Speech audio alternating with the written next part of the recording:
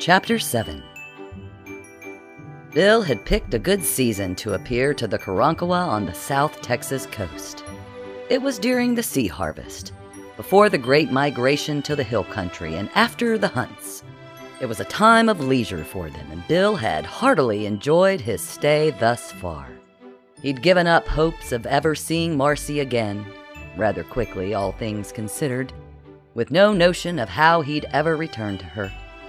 He wondered, on occasion, what she was doing, imagining her anguish over his disappearance. To be clear, there was no anguish.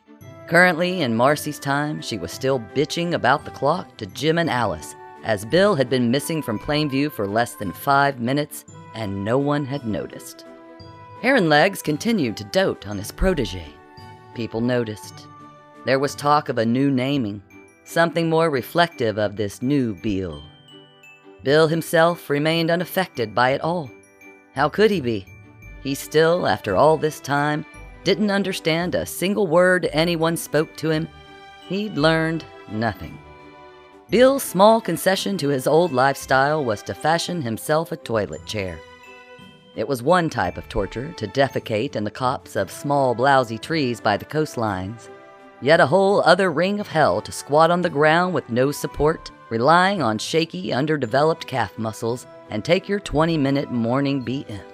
Therefore, to accommodate his new fiber-filled diet, Bill had built himself a perch.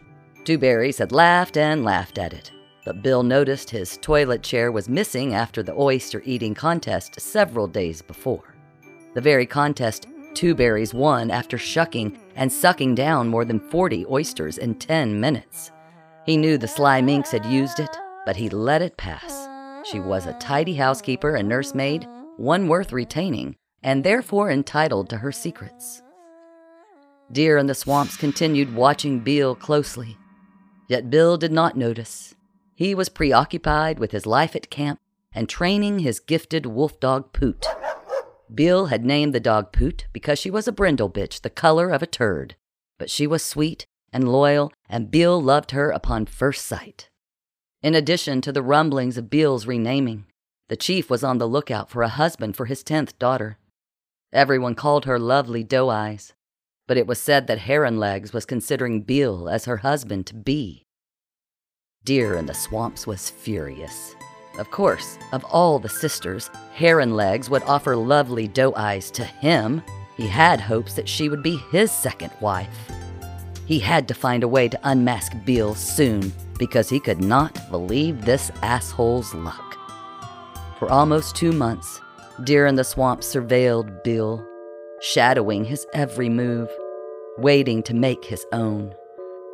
All in all, a colossal waste of time spent watching Bill shit happily on his homemade toilet chair, watching Bill slobber all over Poot and laze about with Two Berries serving him his meals, watching Bill continue to defy logic and excel in odd arenas such as bare-handed fishing, weaving, and farting contests.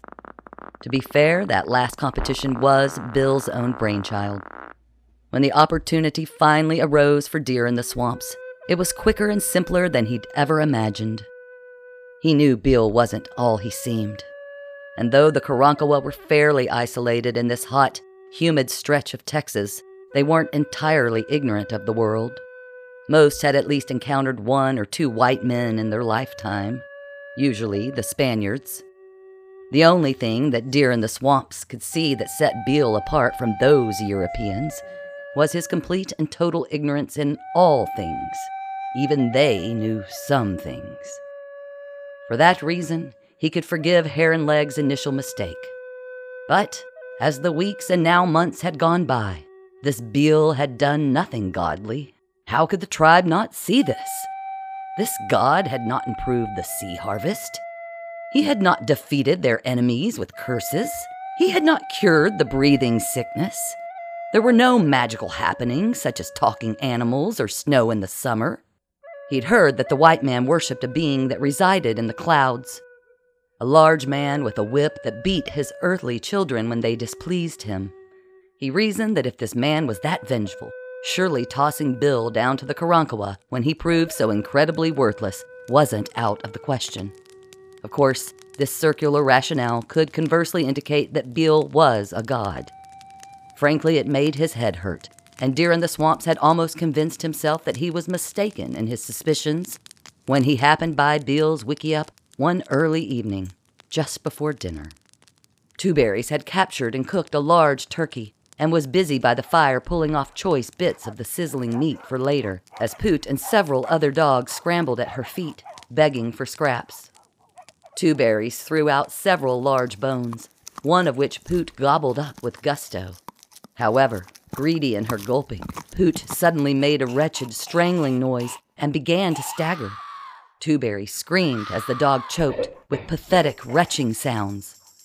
Bill dropped his toilet seat, sprinting to Poot's side as he emerged from the brush. He grabbed the dog up, pounding her back, which did nothing to dislodge the bone from her throat. He frantically grabbed the dog's feet, turning her upside down while heartily slapping her back, but the bone remained lodged tightly in her throat. Finally, in desperation, as Poot gagged and wheezed, Bill dropped down behind her, reaching his arms around her chest to latch his hands together, and began Heimliching the dog. After 4 deep thrusts from his clenched fist under the dog's rib cage, the bone flew from her mouth, and Poot ran off as if nothing had happened. Bill sank down on his haunches, breathing heavily as he silently lauded his heroics. Unfortunately, it was at the exact moment Beale was Heimliching Poot that Deer in the Swamps sauntered by in the shadows. He and several others, emerging from their wickiups in response to Two Berries' hysterical shouts, witnessed this peculiar turn of events. They saw Beale mount his dog from behind and pump enthusiastically over the poor animal while Two Berries screamed in horror. After endless moments of assault, the dog finally escaped his grasp and ran away. As mentioned before, the Karankawa loved their dogs. They abhorred all kinds of animal abuse, and Bill, who had saved his dog via the Heimlich maneuver, had just, in their eyes, publicly defiled his own dog. Unfortunately, in the gloaming of the evening sun, to those who had never had the opportunity to witness this life-saving technique, it did look rather suspicious. Bill stood, noticing the uncomfortable silence and the scornful eyes upon him. He laughed uncomfortably. Someone hissed. He sensed the crowd was confused by the Heimlich method, and so began pantomiming the maneuver for them again, all while smiling broadly, assuring them, "She's fine, see? All good." To those watching, this dog-raping monster was now reliving his crime, unrepentant. They turned away in disgust. Even Two Berries silently retreated to the wickiup. The turkey grew dry on the fire, and no one showed up for dinner. For Deer in the Swamps, this was the exact moment he had been waiting for.